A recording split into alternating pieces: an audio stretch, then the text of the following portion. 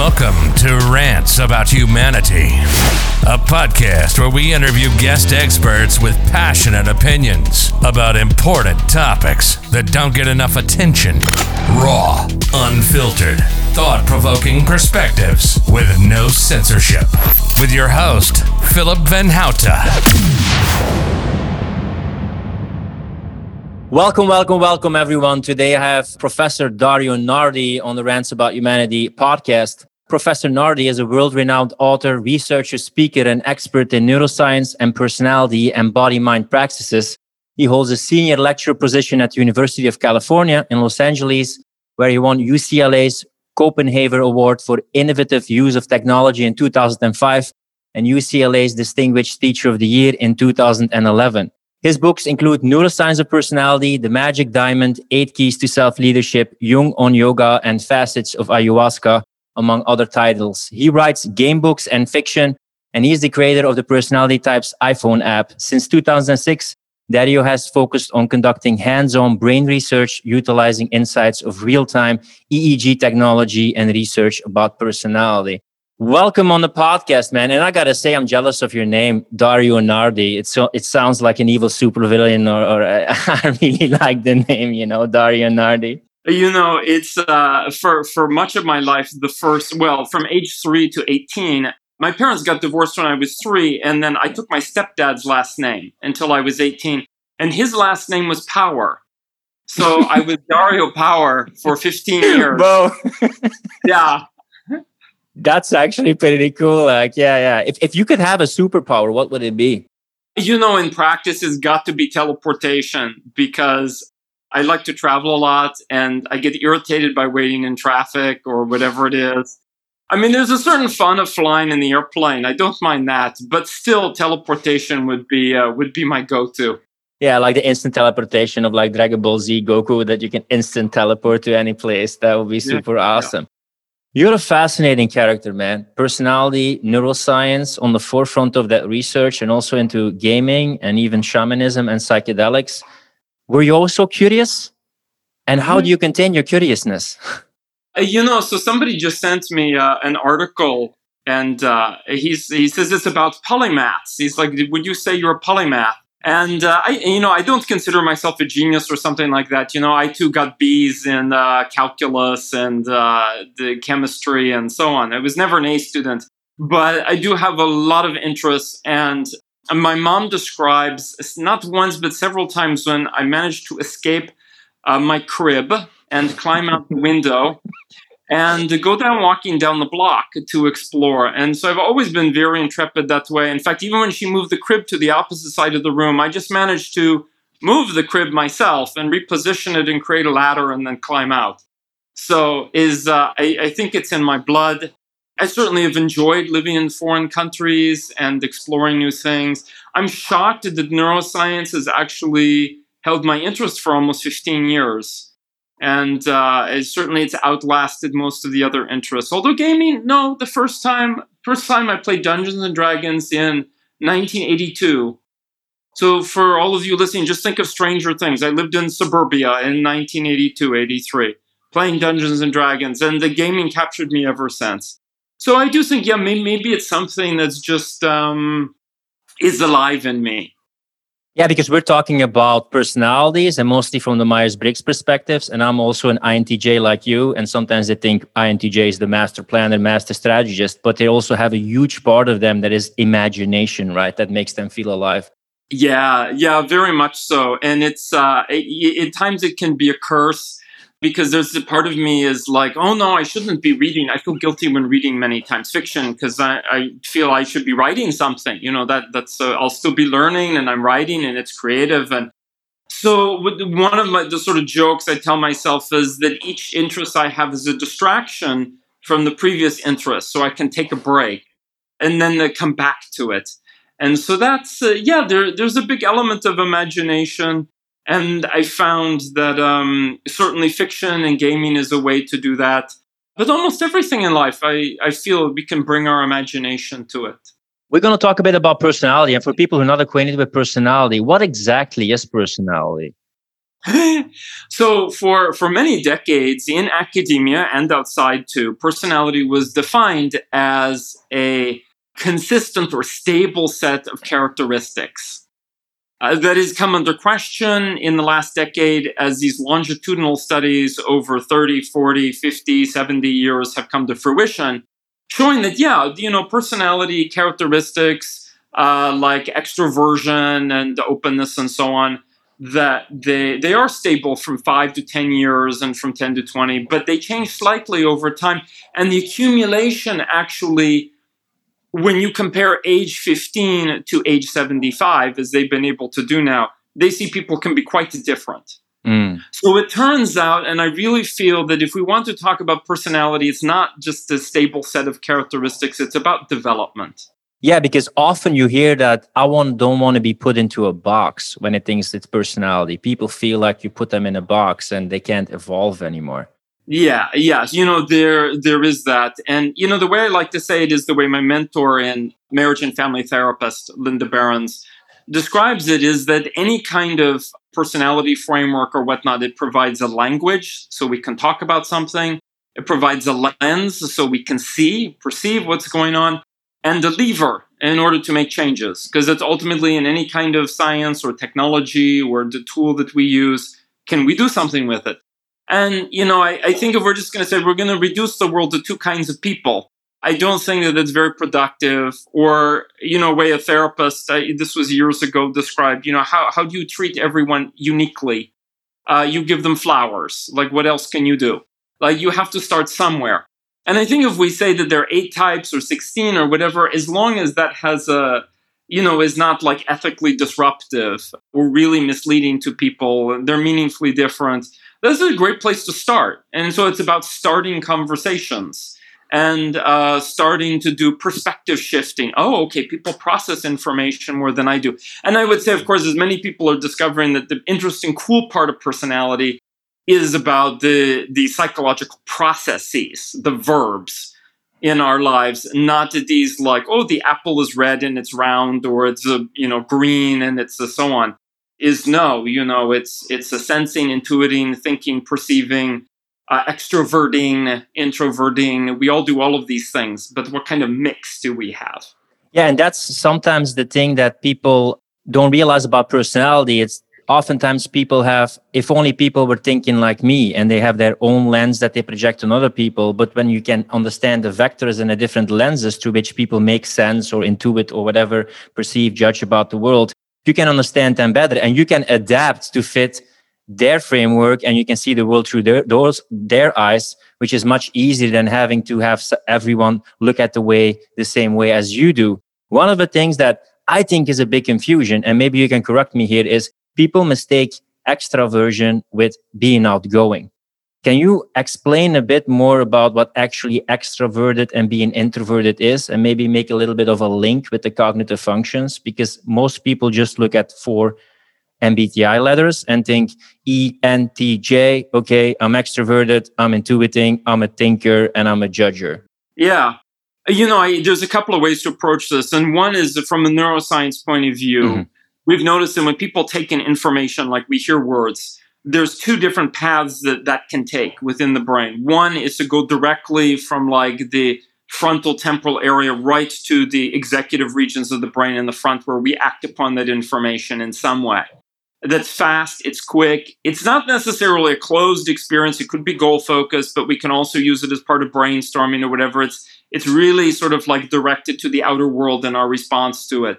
And that's how Jung described extroversion, that part is being oriented to the outer world. So that doesn't mean that we're like, jibber-jabbering and it being energetic. It just could be observing and paying really close attention and interacting with, based on our observation. The other circuit in the brain is one that takes like a more circuitous route. So it's going more towards the back of the brain. It's connecting to those parts that go in with memory and reflection and 3D kind of mental modeling. And there's like this, okay, I've heard these words, but what does this mean and how does this fit? Or does it remind me of anything? How do I feel about it? Different ways to respond. And then once it's gone through like that little like set of rooms there, that maze, then it's sent to the executive region. And so there's a delay. but it's a thoughtful delay. And maybe the person is lost out because of the delay, but on the other hand, maybe they make smarter choices. So the evolutionarily, obviously, they're both useful. Everybody has both circuits in the brain. It's certainly not just a continuum of behavior. It actually is meaningfully different. And so I would say that that's a great example of why we want to think about the cognitive processes and just, think of a personality in general is more than just what we see on the surface. Yeah, and that is often when I try to explain people what it actually meant was that you have perception and judgment functions. You have feeling, thinking, intuiting, and sensing, and they can be extroverted, which means it's from the outside to the inside, let's say, and you have more introverted from the inside to the outside. And you kind of have a cognitive stack in terms of like frequency, like how much developed they are. And you go like from the strongest, second strongest, third strongest, fourth strongest. And that is basically what it means. So when you have an E or an I as the first letter in the four-letter dichotomy, it just means if your most powerful cognitive function is introverted or extroverted. And I think that's a different, because there's going to be a lot of personality freaks checking out this, but that's a bit of a nuance to know because it's a vastly interesting kind of science, the personality science, but it's like a lot of vectors that have to do with it. Also your mentor, Linda Behrens, I read all her books, which is very interesting. She also talks about interaction styles and she connects it like with language learning styles, right? Yeah, absolutely. And something that my research has revealed that other people have found too, from different fields even. So one is Viktor Galenko and his work. He's a Ukrainian psychologist looking at the sort of flavors of type, or the 4 subtypes for each type, but really, based actually in a lot of material that's out there. Another one is, her name's Helen Fisher. And I read her stuff on like Why We Love. She was focusing on like seduction and evolutionary science. Yeah. So she has that angle. I haven't actually followed so much her relationship angle. Is just looking at like her raw research results, especially when she breaks things down into 8 rather than 4. And they so clearly are quite similar to the Jungian material. That is just fascinating. And then I look at brain wiring and I see again like these 4 subtypes. So I think it's the way forward in terms of the 21st century. And what excites me, I think, maybe about the neuroscience and personality is that we have the capacity to go for a little bit more like distinctions and specialization, like with computer stuff and whatever. We can say, it's more than you and I, are both, we identify as with this INTJ description that we can get in, like how is our development, how is our career and the cultural background and so on influenced us. And maybe then that allows us to actually find really like a cool connections between ourselves and say people we might think we're very different. And we're like, oh, but we have, these things, other things in common. So it's still an area which is I feel like evolving and maturing well beyond, the Myers-Briggs type indicator is like 80 years old now.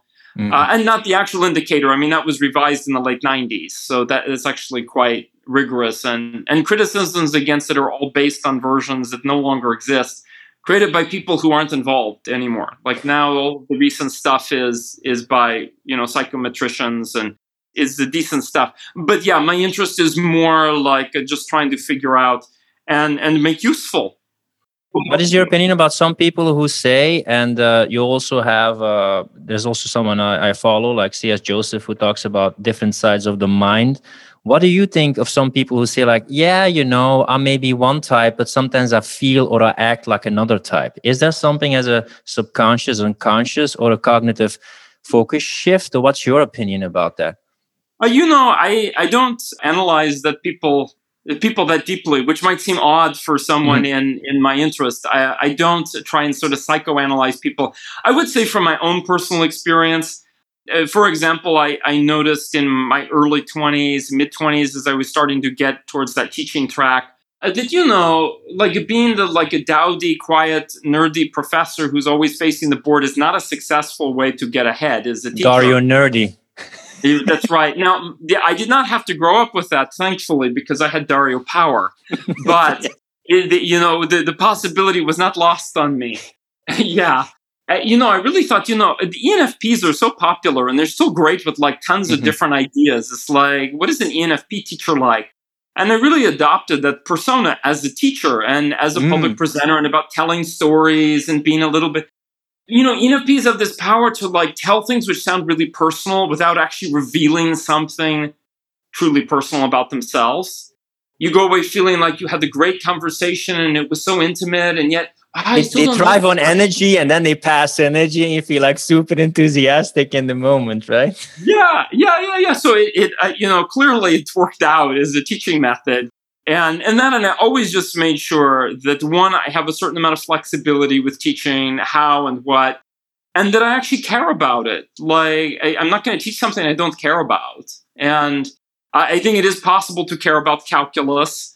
Not only is it fascinating, applications like so. I think almost any subject can be made really intriguing. So in that sense, yeah, I do think we adopt stuff. There certainly is a part of me that romanticizes, say, ISFP is like this, like the artist, the musician. Obviously, not all ISFPs are that particular flavor, but that's a piece that I can sort of turn on. In that other kind of more, romantic situation.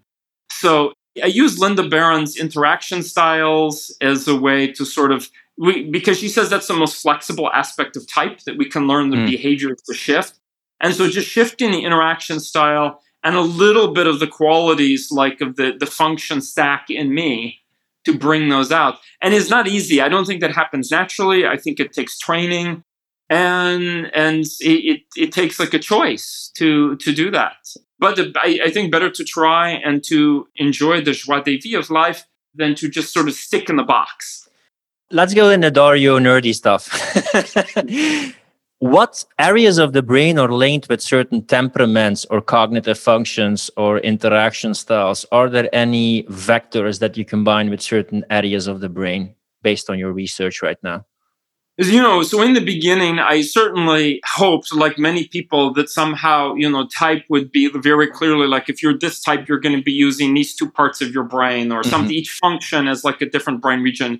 It is not like that at all. In retrospect, I'm actually very thankful it's not, because that would be really weird. That would be us not really making use of our brain. So we're really following this principle of nature and nurture. That what I see is that the brain, when we look at the brain, it's the snapshot of the developed self. And we tend to develop the skills, which also means using them and repeating them and so on, digging those like neural pathways, digging them in. We tend to develop the skills that meet, yes, our psychological needs and also our practical needs. So that the brain of an INTP psychotherapist is not going to look the same as the brain of INTP engineer versus INTP artist. In fact, they shouldn't. Like, that would be weird. And that would be very behavioralist perspective.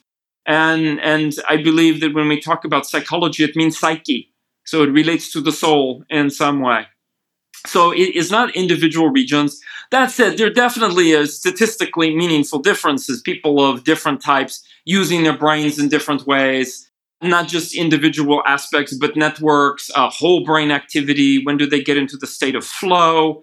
Are there like affiliate types that are more left-brained, or pragmatic type that are more like right-brained? Or is that kind of old school way of dividing people? I could say, certainly, it's funny. So in neuroscience, they talk about left and right hemispheres, and they are meaningfully different as hemispheres. But most people are not definitively left or right brain. Certainly 95% of people at least, I didn't, do any math on it, but they're using, both halves of their brain.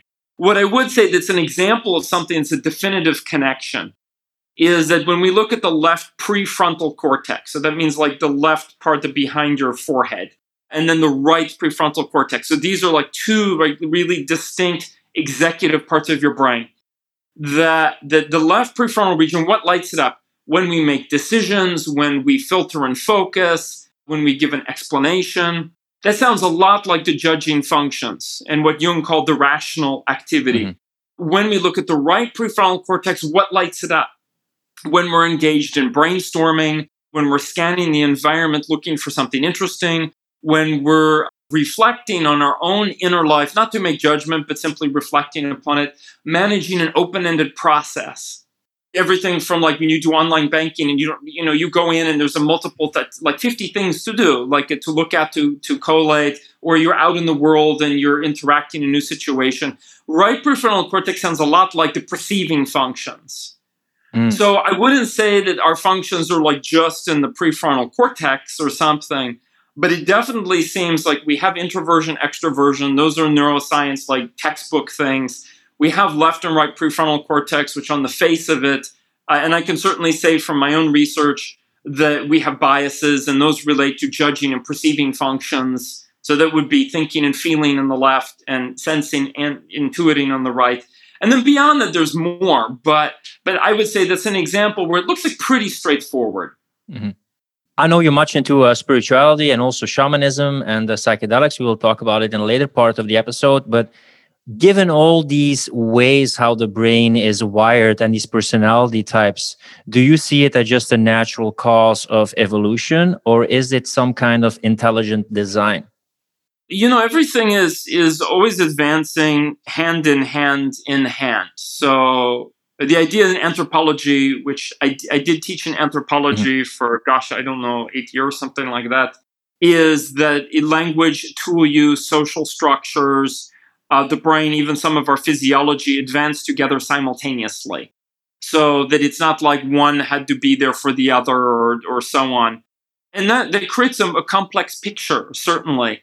When we look at the temperaments, for example, we can see, I think that there's this natural matchup in the way that people, one person in particular saw like, if you take North and South America and pair them against Europe and Africa, they seem to go together like puzzle pieces. And that was dismissed for a long time. But when I look at temperament, I see that same kind of pattern. And we look at like periods like a hunter-gatherer lifestyle, agricultural lifestyle, industrial, information-oriented lifestyle, what we have now, for the most part. None of them are more or less advanced than anybody else. Being a hunter-gatherer actually takes tremendous intelligence and skills, perhaps even more than most people use today to survive. Be working in agriculture, very hard work. Takes actually a lot of knowledge and intelligence to survive with that as well, to prosper. So I can see how different phases of human progress, and I know progress often sounds linear, I don't mean it that way, but the changes that we've seen over several tens of thousands of years, they've supported and made room for all of the different types in some way. And that's something Jung believed. The type was something that came about as a way for us to coherently handle the challenges that we face as human beings, as individuals who've inherited certain skills like musician or athlete or whatever, as people in social structures where we have to go to school and get married and serve in the military and work at a job, all these things. So, a lot of things are not new. Most things are not new. And I really see type as something that evolved. And if some types are only 1% of the population, that sort of suggests maybe that's the number that was needed, at least for much. And now as times change, I think there are overlays. Maybe things are pushed in slightly different directions. I would just say slightly. So I see it as a combination. Now, the fact that there's a beautiful symmetry to it at the same time, that does maybe get us to think, maybe there's more to it than just the history of the human race. And if we look at the physics, standard model table, we also see tremendous symmetries there too. Yeah, we also see that when you look at the percentages of the distribution of the type, that some certain, like, let's call it more masculine traits are more prevalent in men, and those masculine types are more in men there. And when you look at female like INTJs and other certain types, that they're actually a very small population. So you also see kind of the masculine, feminine spectrum within the types and the prevalence of that type. Jung was both noticed observations for the research he could do at the time, and of course was very interested in what he called masculine and feminine principles, seeing both in each person, all of us. Some people do, and I do understand, there definitely is both a hormonal period in the womb and during teenage years, which is going to strongly shape a person's experience. and their socialization, which happens as well, not in the womb, but in childhood and adolescence. So those play into it. And what I feel is really fascinating is I look at my database and I sort of sort people into groups, looking to see which factors influence what. And one of the things I noticed was that dividing into different age cohorts, that for the 15 to 25-year-olds, if we wanted to reduce all the brain wiring patterns to just two categories, and we don't have to reduce to two, we can sort them any way we want, to 4, to 8, to 7, whatever. You reduce to two, actually masculine, male, female, I don't want to say masculine, feminine, but male, female sex is really a huge difference. But if we look at age 25 and beyond, the 25 to 55 cohort, what I see is that career is the most important impact by far. So if the person is, say, a male artist, music, painting, this and that, they're going to end up with this holistic brain structure, which maybe statistically was more common somewhat among females that were teenagers, but that disappears, and it ends up being the career that's the biggest impact. So I'm somebody who really, hews to that nature and nurture perspective. Both have impact. I think some of them, when people are younger, certainly the biology will play more of a role, because hormones affect a whole bunch of things, not just the physical traits, the attention, energy, all of these things. But if anybody ever has time, and besides checking you, which is just so fantastic to watch, type in YouTube, watch the Human Behavioral Biology series from Dr. Robert Sapolsky. It's amazingly entertaining to see. And in the end, you also see that he says it's a nurture and nature thing. There's almost that it's a gene environment interaction, and everything is an and. And I think it's strange that sometimes we live now in a society where they think everything is environmental. It's always an interaction, of course. Yeah. And I would say, to some extent today, it's understandable because people are trying to compensate for hundreds of years at least, and really thousands of years in every culture, trends as to where everything was decided by biology. Well, but they feel it's limiting that it's biology. But I find it sometimes, and sorry to interrupt you, but I find it freeing to know my default tendencies. I don't feel limited, but when I understand myself, I can use it in a better way. For me personally, it was very freeing to know that. Yeah, so it's so funny that, Jung talked about this as civilized and barbaric, and he didn't mean it in a cultural sense. He meant it in a psychological sense. That when people were one-sided and they were oblivious to it and they did not have a choice about the behavior that was one-sided, whatever that might be, that they were barbaric, even if they're dressed in the finest clothes and eating the finest cuisine and use the finest language. Whereas the person who necessarily we specialize, in the career and so on. But if a person is aware of it and they make wise choices around that, to say, yes, I'm male, or yes, I'm female, and what do I want to do with that? Am I thinking really for myself? And weighing it with all of the other things going on in my life and my aspirations and so on. Then he called that very civilized. And that the person living in the jungle or, the tundra or whatever could actually be incredibly civilized in that respect. And is whether or not we're aware and we have choices, and we have the freedom, of course, to act on those choices. And that's I feel like the beautiful thing about all of the personality stuff, Jungian psychology, anything where people are getting to know themselves. I certainly found with psychedelics that was very freeing in a way for psychedelics to help me identify the few essential, maybe half dozen things that are truly me. And that there's nothing I can really do about that. That's just sort of who the slots I'm in. And that those aren't terrible, they're gifts, embrace them for what they are. I certainly agree that it can be very freeing if we view it that way. And if we have a way to actually talk about and see those and to act on them. I think a lot of life until your 30s is trying to adapt what other people expect of you, but that becomes so exhausting because some things take a lot of repetition to change, or you just can't change them. And as soon as I became 30, 35, it was more What kind of things of myself do I want to integrate? What kind of things I want to work on? I want to work on my weaknesses, but I also want to realize I was put on this earth for a certain purpose with certain strengths. That's what I like about personality research and knowing the personalities.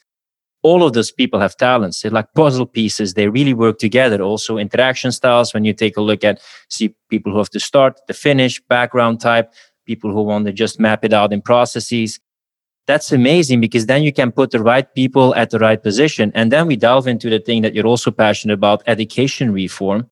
Sometimes, and I have a quote that says, higher education is a way to buy time to figure out what you really want to do in life. So people only ask that question about what are my strengths? What am I here to do? Only when they graduate. And I think it's such a pity that these questions, these default tendencies, these strengths, these weaknesses are not being investigated or worked with in education. Yeah, traditional academic education programs still are very close to the one-size-fits-all model in the many cases.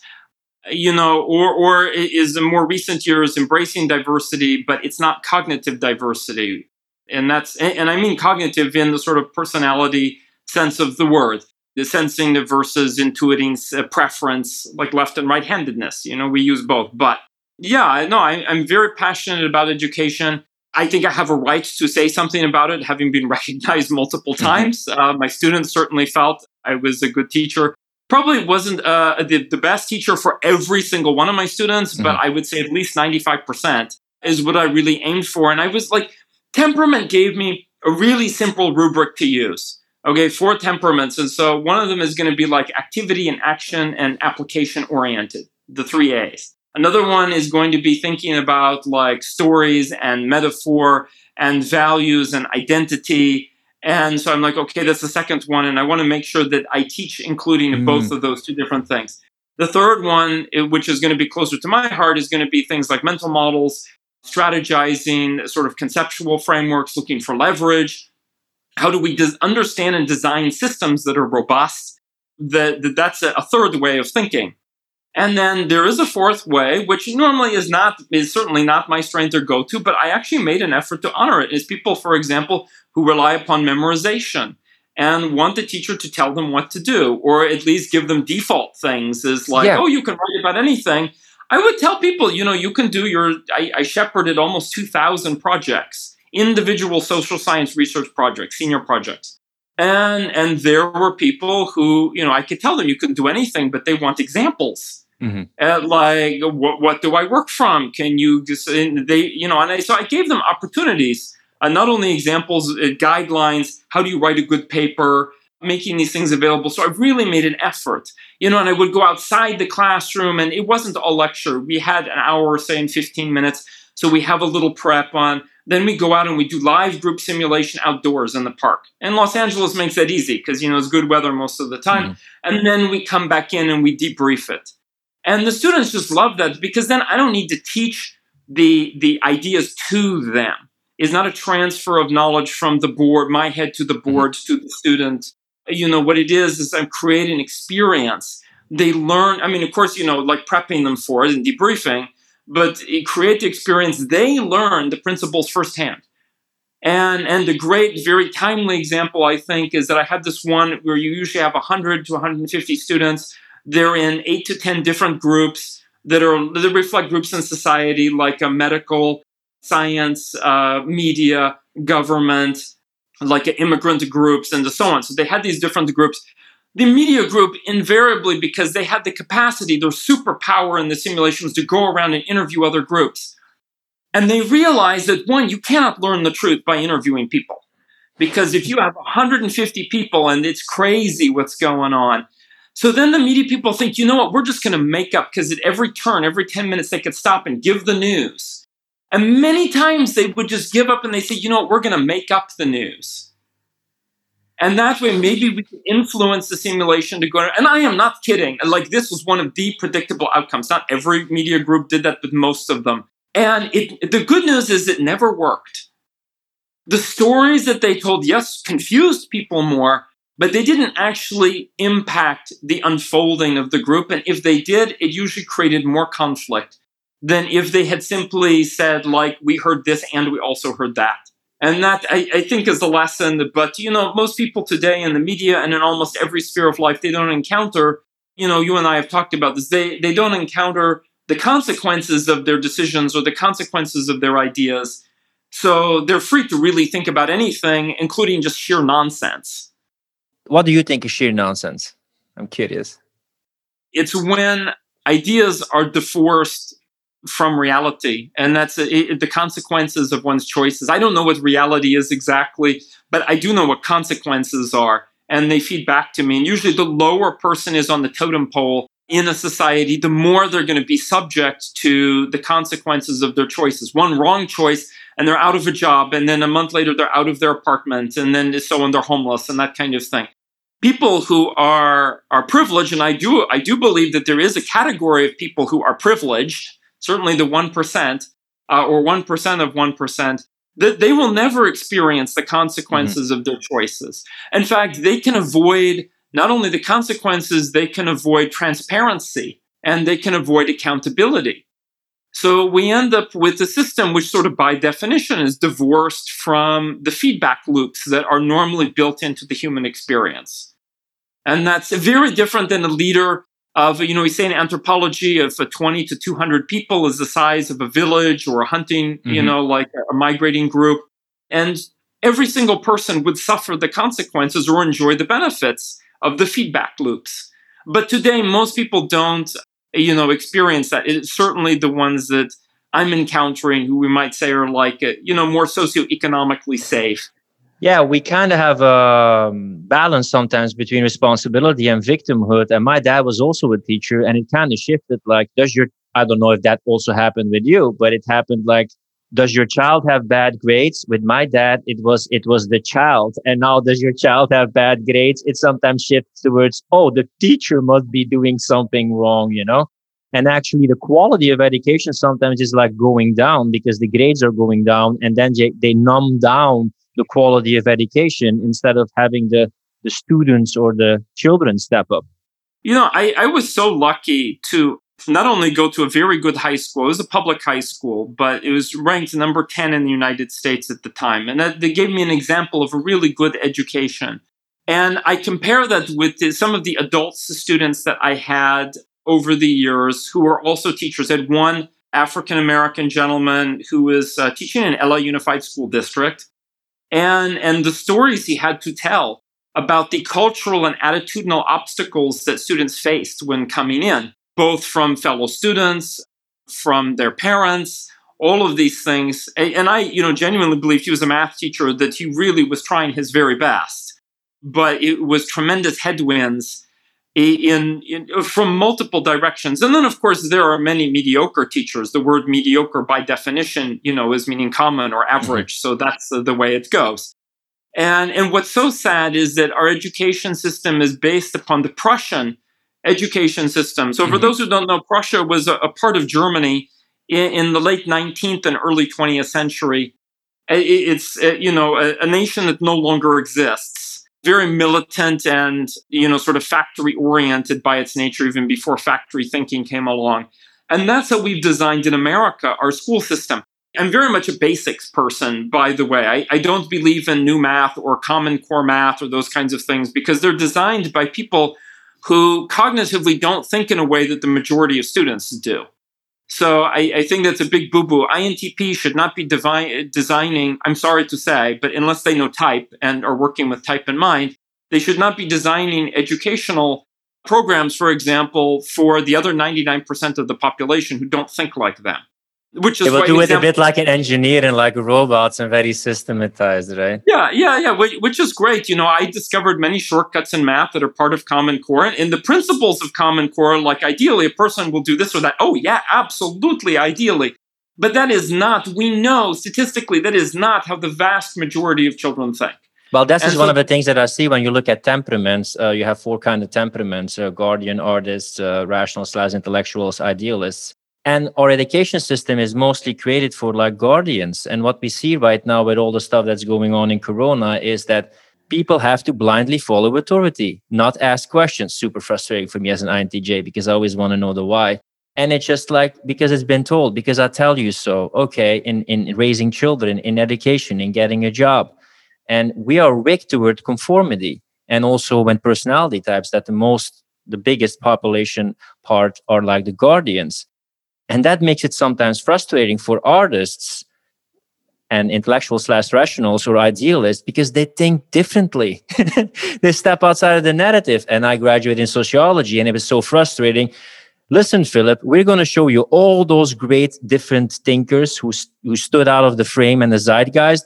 But here in school, you just have to repeat what they said. And I'm like, but I'm looking up to those rebels and people who think differently. Shouldn't I do the same? No. Don't think for yourself. And that was very frustrating for me. The way I got around that in the years, I haven't been teaching regularly now, but the way I got around that in social science was that I used a group simulation. And of course, I thought carefully to make sure that people, weren't frightened to participate or whatever it is that didn't happen. And, I really felt like let the experiences teach the students. And there was such a wonderful moment one time. I mean, it's one of many wonderful moments. Being a teacher is amazing that way. Is a student who came up to me, and he was a senior, and his background was political science and philosophy. And they were mostly social science students, but this was his background. And he said, you know what? Professor Dario, because that's usually what they called me, is like, I don't take this the wrong way. He says, but I just realized, and this is after they did this 1 hour simulation, nobody behaved the way I was taught that they would behave. And that actually everything I've learned in the past 4 years is wrong. And I felt such a leap of joy in my heart, because to me, that's what education is about. It's fine to have these different models and different ideas. They all came from observing something. They came from somewhere. But if those ideas have you, or the person has adopted them purely as like a social status thing, that's really sad. It's really unfortunate. That, and time and again, students would tell me that the benefit that they got most out of UCLA was their extracurricular activities with other students. And I don't mean those extracurricular activities. Partying! Students invited me to parties too, which was awkward and then was cool. As I got older, it actually got easier. Yeah, starting at 28 and then they're 22 is weird because it's like too close together. Yeah. No, they really meant things. Like the students were really quite vigorous in doing stuff that would be like, I remember this one student, ESTP preferences, and I know this because I would inevitably take them through temperament and then interaction styles and so on. And he would organize students to go down, I think it was to Guatemala, to build houses over spring break. Mm-hmm. And what an amazing experience that was. And they're giving back to community in some way. And it is just time and again, I saw stuff like this. And that they were really, for the most part, disappointed. And studies have shown on cognitive growth that the second half of college, the second 2 years, have no discernible impact on cognitive skills. Wow. With students. The first 2 years, statistically, they do have an impact, but after that, no. And I think that's a tragedy because I call those the let's get it over with years. Yeah, there is an element of that. And if the students they have the opportunity and they have the inner drive to do it, they will make the most of it. I had students, I was very lucky, UCLA has such great students. There were people who would really take initiative, but they also felt like their energy and their brains and their capacity were being wasted.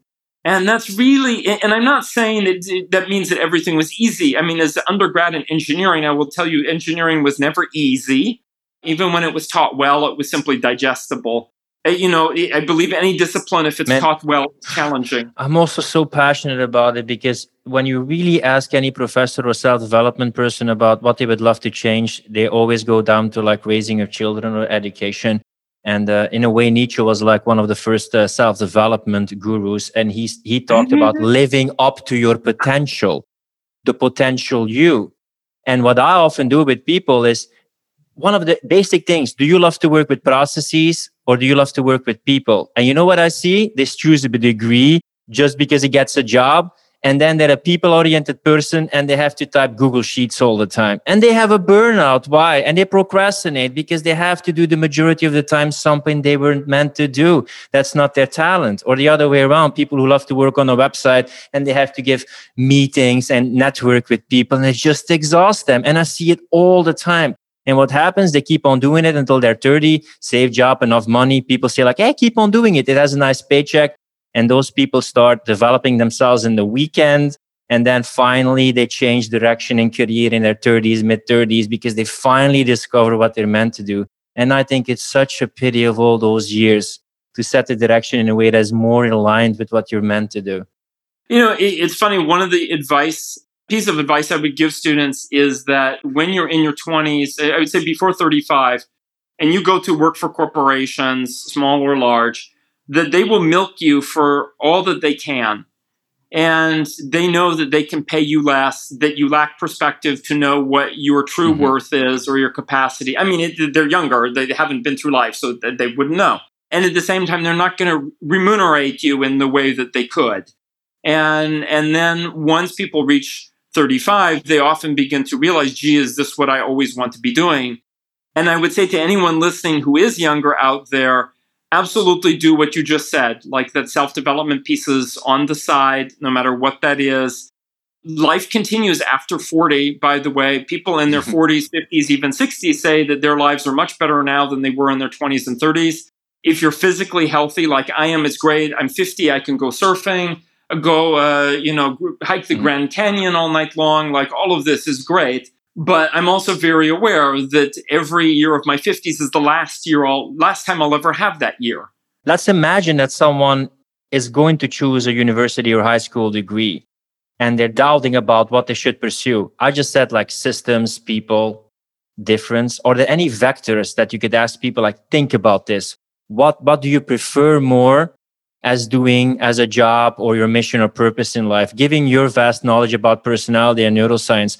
Are there kind of dichotomous vectors that you could ask people that they say like, choose maybe a profession in this direction or a degree? Yeah, absolutely. So towards the end of my book way back when, 20 years ago, Character and Personality Type, when character was all the rage as a topic, I mentioned 4 things for people to think about with their career. One of them is, what are your values? Because every sphere of career area has values. You know, the sports world, the legal world, the medical world, they all have particular sets of values, both in theory and then in practice. And actually try out some time in those, not just about the skills, but do you want to be with those kinds of people, supporting those kinds of values? If the answer is yes, great. If no, move on. The other is to know your talent, not because you should be doing your talent necessarily all the time, but you do want to tap your strengths as a great foundation to make sure your talent is integrated in whatever you do, because your talent is your thing that like you do well, and it doesn't take a lot of energy to do it. So, and I understand, especially as people get towards midlife, they're like, oh my God, I want to do something different. And that's great. Don't completely jettison your talent. Just get really clear on what your talent is. That's the second thing. The third thing is, what kind of lifestyle do you want? Because if you say, oh, I want to be a courtroom lawyer, do understand you will be getting up at 5:30 every morning, like 5 days a week, like in the military. And you're going to be doing a lot of paperwork. And then understand with values, and I've heard multiple lawyers say this, the practice of law is about how much you can lie and get away with it. So do understand that is what you will be doing much of your time. So I would really say it's like, if you want that more relaxed lifestyle, I want the ability to travel. I love travel. I want to work on my own schedule because I'm not a specialist and I'm not a generalist. I'm the polymath kind of person. And so I arranged my life to make that happen. And if you want a lifestyle that's more flexible, know you're going to pay. In some way, you're going to make less money or you're going to have more work or whatever it is. But be clear on what kind of lifestyle you want. The fourth thing, I don't remember what that was, but no doubt it was a good one. Yeah. You'll just have to find the book. Another question, which is a very hot topic in personality. When you look at romantic compatibility regarding like temperaments, interaction style, cognitive functions, is there any advice you would give people like, hey, if you're this kind of person, this temperament, this way, try to find someone at least who has this, or avoid a person who's this? Is there anything that is clear from your research when it comes to relationships? Yeah. So I would say like 3 or 4 things come up right away from research, both that students of mine have done over the years, because it's a topic that they love to tackle for their projects. and just my own life. And then, of course, like a bunch of actually MBTI studies in the MBTI published manual and all of that. One is I think that the people we're compatible with in the first half of adult life are different oftentimes than the people we're compatible with in the second half of adult life, because we do change and we do develop. And what was a blind spot or something that was like different between us, but not really that important, neither of us valued it, so it didn't matter. That's fine. We can glaze it over. So example, INTJ, earlier in life, you'll be developing second, third function mostly. So like ENFP is like a great, like a counterpoint to that. But in the second half of life, INTJ is going to be looking at like, dude, this extroverted sensing is like really sweet and going to want to do all these things. And ENFP is like, no, introverted sensing is the thing. And so one of them is going to be the stay-at-home that's cultivating this like high quality of simple living. And the other one is going to be like wanting to do adventures and have fun and having sensory experiences. So then maybe actually an SFP is as big of a stretch as it is. So that's not like a magic formula, but I would say be open to the idea that like who you are now, like 15 years from now. And of course, this is not amenable to like until death do us part, but this is what I'm saying. The most important result, though, seems to be emotional maturity, regardless of type. That if two people know themselves well, and they have the capacity to regulate their emotions, to understand and regulate their emotions, not to suppress them, but to be mature about things, that emotional intelligence is the number one thing that any type can and is with any other type. And it really matters whether they're both willing to stretch and then they understand themselves as well, that they know enough about themselves to regulate themselves. And I think that's huge. The third thing that sort of comes to mind, maybe not as important, but certainly seen among college students, was that when you get two pragmatic types together, like artisan and rational, otherwise known as improviser and theorist, that they're going to have shorter, more practical relationships. Oh, this is not working. Okay, go on to something else. That with the affiliative type, so that's SJ and NF, or idealist and guardian, that they can stay in relationships longer because they have this affiliative orientation. Even when the relationship, by the way, is no longer appropriate, they're still going to stay in it. So just as the pragmatic types may end too soon, the affiliatives may stay too long. And probably everybody's had at least one of those experiences. And so, it can at times, offer type offers tips like that. The same with communication, informing versus directing communication style. And that's where I feel like temperament and interaction styles are actually more useful than the straight up type code and sometimes even the functions. Yeah. Talk about the psychedelics and shamanism. How does a neuro researcher who is like personality get into psychedelics and shamanism? I started by going with a friend. And that's, I think that's a great way to start. And my friend was Brazilian and he had been through the experience before. And he says, let's go to Brazilian shaman. And a third friend who was not Brazilian, but said, yeah, I did it like 20 years ago. You go for it. You'll have a good time. Oh my God. I literally thought 24 hours later, I was going to have PTSD for the rest of my life. I sort of do, but when you wake up, then it's like, oh my God, yes. I have a choice maybe to go back. I'm not going to go back. It was not an instant journey. So I would say there are, of course, different ways to go about it. I'm a strong advocate of any kind of practice which is not with a hallucinogenic, because that's a great way to integrate the benefits you get of hallucinogenics into everyday life. So to have a yoga practice, to have some kind of like a drumming shamanic journey practice, meditation, mindfulness practice, whatever it is. I really do believe body-mind, and I don't call it mind-body, even though that's what's in the literature. I call it body-mind. Mm-hmm. Body comes first. 80% of the signals in the nervous system flow upward from the body into the brain, not the other way around. So to include both. But yeah, it was not something I was thinking of. It was something that's sort of vaguely there in my background. I had been exposed sort of tangentially to these things 2 or 3 times over the years was very much somebody who's like, no, I'm not going to use anything that would affect my brain, my most prized possession. Thank God I got over that obstacle. And I would say it's actually something quite serious, that there's a reason why various, we'll call entheogens, so those are a little bit different than just generic psychedelic, and certainly not in the same category as, say, drug, things that are ego-reducing rather than ego-enhancing, things that take you away from the world as illusion rather than immerse you further in it.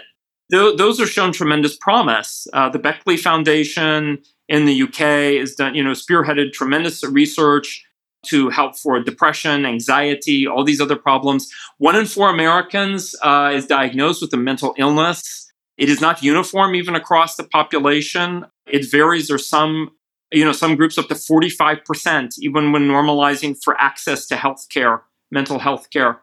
So really very concerning. I think some of that is overdiagnosis, but some of it is because modern life is so detached from our evolutionary heritage. Yeah, I often take a look at the psychedelics as having a date with yourself, as having an honest look with yourself, as playing with your perception. And what often is psychotherapy, it's having honest conversations with yourself, is having a mirror that reflects back on you. So when I took psychedelics, it's almost like I can have a look at my perception. I can see like how I'm looking. I'm seeing how I'm looking at what I'm looking, and I can see all these perspectives, and I can become more aware of how I feel and how I sense influence what I experience, and what I experience influences what I feel and what I sense. And you can play with those perspectives. That's what I found very illuminating. Oh yeah, absolutely. And there are ones which are more mental in nature, and there are ones that are more physical in nature. Like ayahuasca is quite a physical and emotional experience, as well as mental and spiritual experience. And I look at it this way: people who've asked, I say it's like, some people say it's like 3 months of psychotherapy in one night. Others will say, I like to say it's a cross between like religion, psychotherapy, and bungee jumping. And the bungee jumping, you can't get away from. The sort of another metaphor I like to use is, imagine like there's a castle with walls, and that's your ego, and that's you. And I don't mean ego in a bad way, like that's your identity and what you keep track of consciously. And what these can do is that they soften the walls so that it becomes very porous, and it allows the things in which are at the edge of your awareness that you tend to neglect thinking about. And it brings them in, and it taps what I'd like to say is our inner healer and our inner storyteller, and allows us to connect, as you said, with ourselves, and with, a lot of it is about connection. I would say ultimately connection with our bodies, connection with ourselves, connection with the natural environment, connection with other people, connection with the divine, connection with our cultural heritage, like these connections. And people today are so in our postmodern world, every connection is to be treated very lightly as this like poof thing, or it's given the opposite status of like something that's like, like this is you, it has to be determining you. Yeah, on one hand, and that's what I find fascinating in these days. On the one hand, it's oftentimes very subjective, and you can choose everything, ultimate freedom.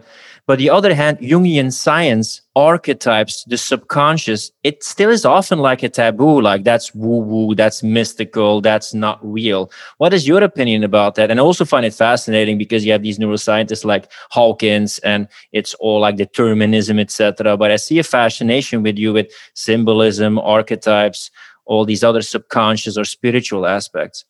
Yeah.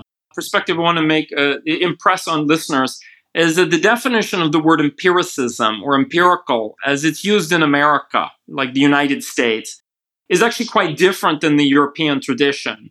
And in America, the idea is that something should be measurable, and you should be able to do statistical analysis on it. And if you can't, then it's not, quote, real science. You can imagine the French words I might say after this. In the European tradition, empirical means that it's observational, that phenomenological research, action research, all of these things fall under empiricism. Tactical, right? Yeah, and so I've heard a psychologist say, "Oh no, like the collective unconscious has been debunked." Mm-hmm. I'm like, first of all, like you're using a word that was just made up culturally 20 years ago. Like, stop using that word. You don't know what it means. Second of all, that's just ridiculous. We have this huge evolutionary heritage. Being like completely, I can give the atheist answer. We have this huge evolutionary heritage that we bring with us into our everyday lives. To somehow claim that those have absolutely no impact whatsoever on who we are, even our parents' behavior, the grandparents and so on, is just preposterous. Just the biology of the human layout of the body. This is a point in anthropology that we're well sized to work with fire. It's just the way that fire works is a chemical, chemically, and that reaction, and the size of the human body is a medium-sized creature. Like, we're really optimized for working with fire in the way that like a kitten is not, even if it had hands.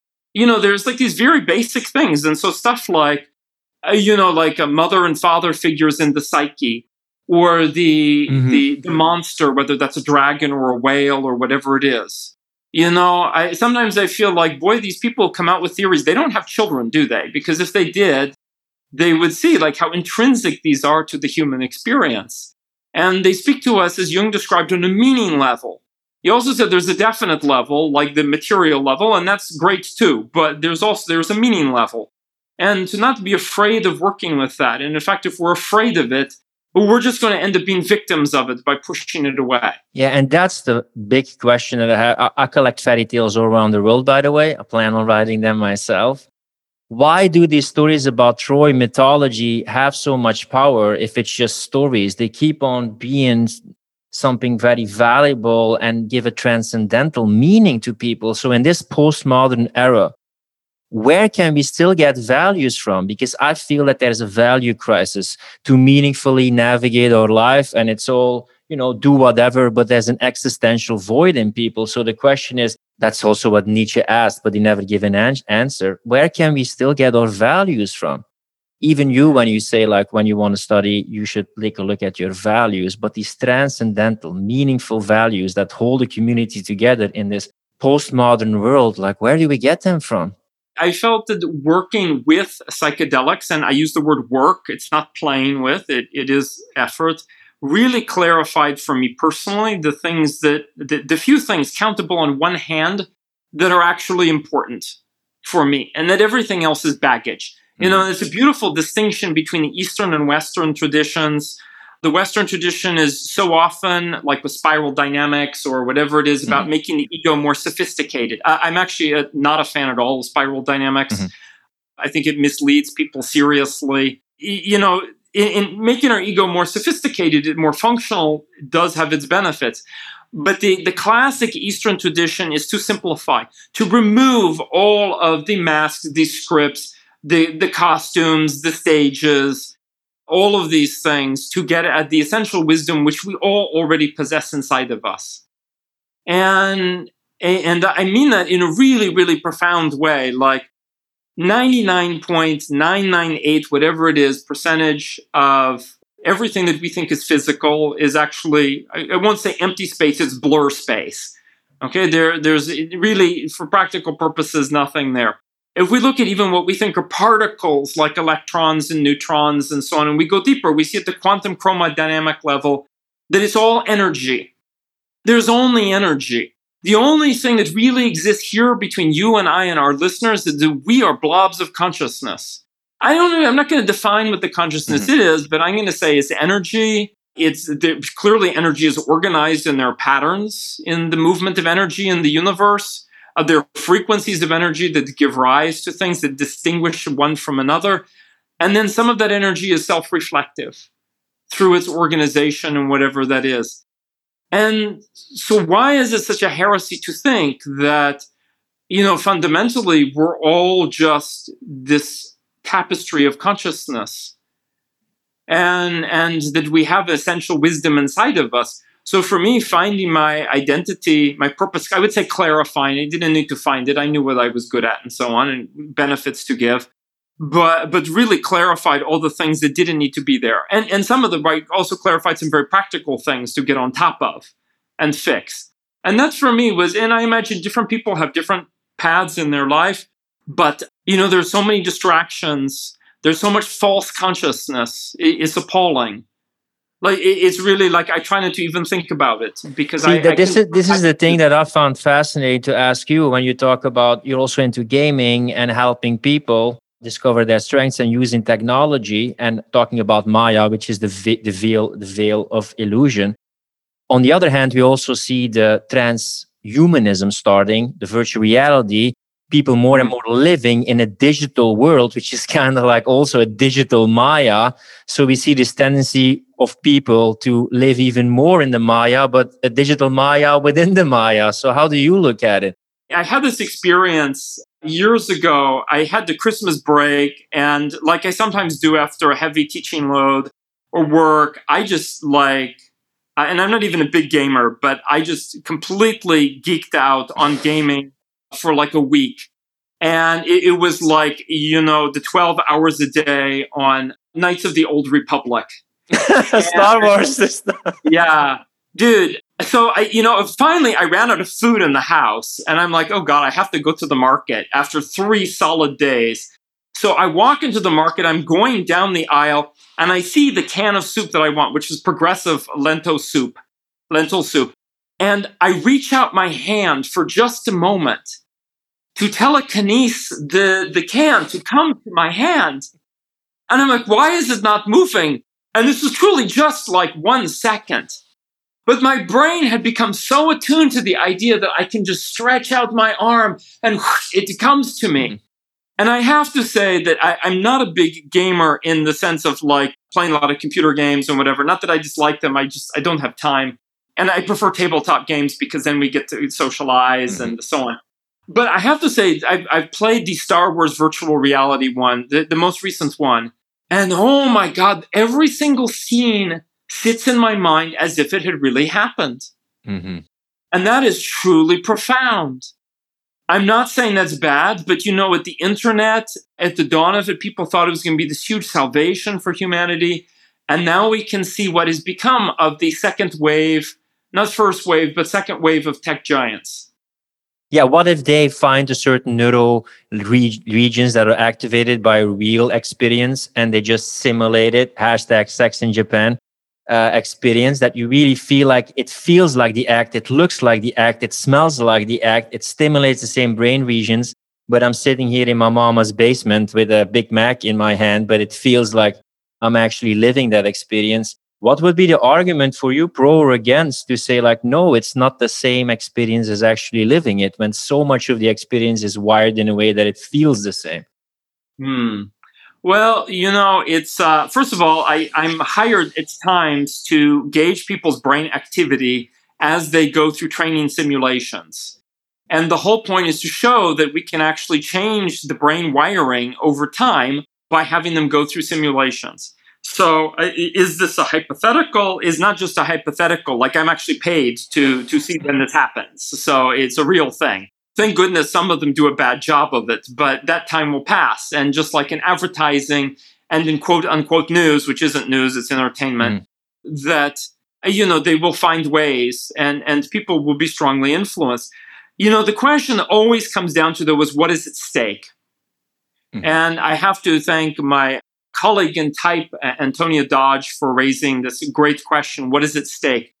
And if nothing or not much is at stake, you can just take off the headset, then really it was an experience, but it wasn't truly an experience. And that comes back to what I said earlier about consequences. Do people experience the feedback of their choices? In any case, you and I have chatted about this.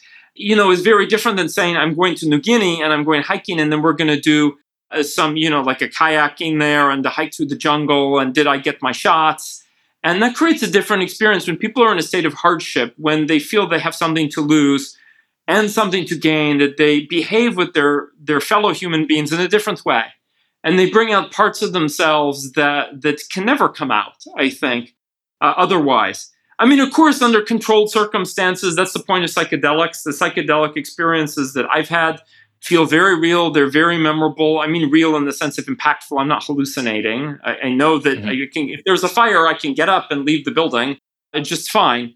But, does it have emotional impact? And that is really often, when we say, is there skin in the game, that is any shadow material given room to come out? is the anima or animus archetypes given room to come out? And if they aren't, and I believe today so many people are insulated, especially in the baby boomer generation today, insulated from, any kind of shadow material coming out for them. There's no reason to experience it. No reason to have a different view of things because life is... it's kind of like the disavowing of the shadow, and then it attaches itself to a projected enemy, and then it feeds off of blaming that enemy for your own personal flaws or shadows. Yeah. I mean, the fundamental Jungian piece, besides neurosis, was projection. And actually, the neurotic is healthier than the projected person, because at least the projecting person.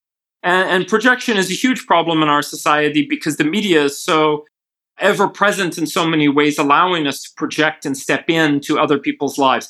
I do believe, by the way, that there will be many good applications of VR and AR, and that we will go through a wonderful renaissance period. So this is like the Cassandra me talking for like 20 years or something, which will maybe hopefully have the chance to like transform education and like all of these things which are way behind. Like there's no reason that the first 2 years of university life are not online. I don't mean to just sit there like a dummy, but like why pay $4,000 to take calculus when you can have the finest teacher teach you calculus already? And it's going to be like that, but more. And we will go through a golden age with that. And then eventually it will be abused because, I like to say, people say... you have the alchemist stone in your hands, almost like personality research, the brain, seeing how they reacted, gathering information on such a vast level that you can almost predict people, their individual or their collective behavior better than themselves with all the data, what they say, how they feel, maybe biometrics in the future. So with all these means of power to influence behavior and perception, what is your opinion about what the future of humanity will look like, or what it will head the coming, like, let's say 10 years? Those are two very different questions. There is the saying that politics is downstream from culture. I believe culture is downstream from technology. I believe United States has... I say United States because I get people in Latin America really irritated that the U.S. calls itself America when there's like hundreds of millions of people also living in America who are not the U.S. Mm-hmm. And they're perfectly fine countries and great cultures. I believe the U.S. has the capacity to pull out one more technical revolution to save its butt. There's so many horrible, horrible choices going on right now. Being at the university, I can tell you, not amongst the students or faculty so much, but at the administrative level, tremendous misconduct. That's just not my opinion. Other people who work, I know someone who worked in the finance department for many years. The fact that the university multiple times lost in court for misconduct. Like, I'm sorry, the law has decided you engaged in misconduct, no matter what campaign you sell. I think it's hard for maybe people in the U.S. to believe that the highest levels of American culture are profoundly corrupt, and which is really disappointing because I'm a great believer in the Enlightenment, despite all of the flaws. But the Enlightenment was an attempt to embrace science and faith, whatever form that takes, either of them, to have to honor both the human being as an individual and to progress together as a society in a rational way. And humanism, right? Yeah, that is very humanistic at the same time. And I believe there are a lot of facets to that. The person can be devoutly religious, or a person can be a humanist or whatever, and they're still within that Enlightenment rubric. But when we step out of that rubric, which I think that the culture within my lifetime has slipped out of it, that I'm not sure what comes after the next 10 or 20 years. I mean, history certainly says, when we look at the history of the Netherlands or of the UK, that any great economic power is doomed to fail, that they always fail in the same ways. The Roman Empire failed the same way that the golden age of the Dutch Republic did. It's fiscal incontinence, perhaps, is the word. And so we're not going to escape that. But America also has, United States, all of the Americas have tremendous resources. So we'll see what happens. I felt very much, and this is one of those introverted intuiting moments. I was in New York City in 1999. And there was this sign that said, "Where will you be in the year 2000?" And which was a big deal, with like Y2K coming and like all of this stuff. And that was after, this book had come out, The End of History and so on. And I saw that sign, and the moment this vision came to me, that was so clear that 1999 was the best year in the US, will be the best year in my lifetime. And I still believe that's the case today. I'm not saying advances aren't happening. There are advances in technology, advances in civil rights, advances here and there. Hashtag Prince. Tonight we're going to party like it's 1999, yeah? Yeah, and yet the foundation is very poor. And I don't mean the people. I always believe that every generation that comes along, the people have tremendous capacity. I wouldn't be a teacher without that. I've seen students literally go from thinking, I'm afraid of doing this module working on it has math. Or, we were taught that in international development studies that, there's no way out of most situations. You can't, just most policies fail. And then they would come to me at the end of the class and they're like, wow, I learned so much, like life isn't hopeless. It doesn't mean that there are set answers, but like everywhere, but there's like life is not hopeless. And I'm like, yeah, so I'm a strong believer in every generation. But sometimes as people in to some extent Central, but also Eastern Europe can say, communism or authoritarianism inflicted tremendous damage.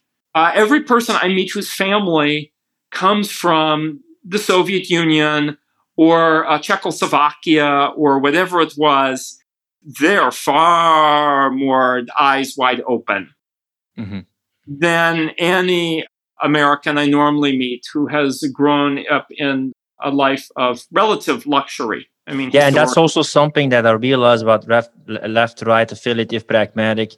Any extreme can become perverted. But sometimes when I talk about the affiliative going to the extreme, which is more aligned, I think, with like communism or the feminine, it's like a witch with makeup. And people mistake appearances for content. So everything can become perverted. It's not just something that is only with fascism or on the right, it's also on the left.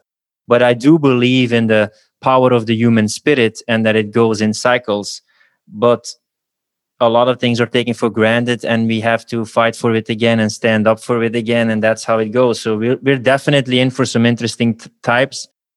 But humans are very adaptable.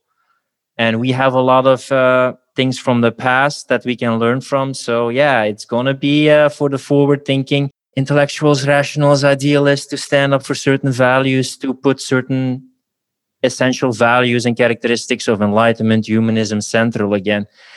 I want to thank you for all your research that you're doing in personality and all those interesting facets, and to show people that you also can back up the personality research with science. If you could leave a dent as Dario Powers or Dario Nardi in the universe at the end of your life, what is the kind of dent you would love in the universe, and what is a message you would love to give to humanity, especially in these Corona times that I'm doing this interview in?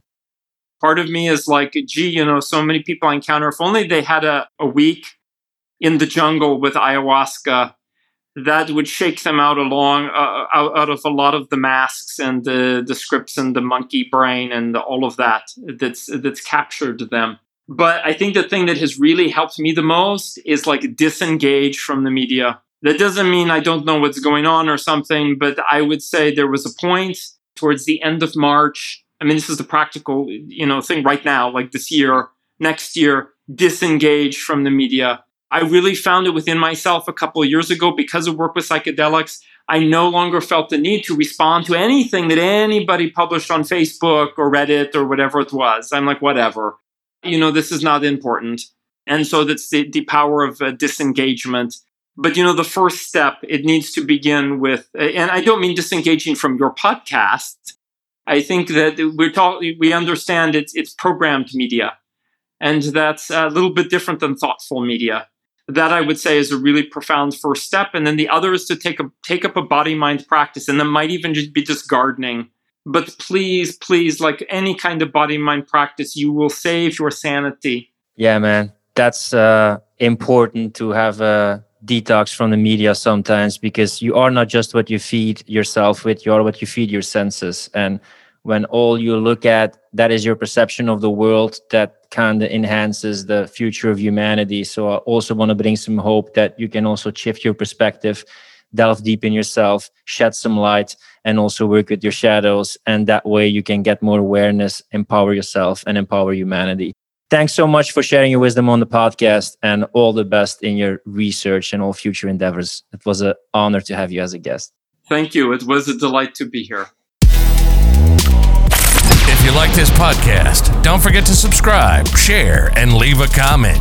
And if you're a coach or consultant and you want to scale your online business or maximize your productivity, check out the show notes to find out more about Philip and his coaching programs. Rant over.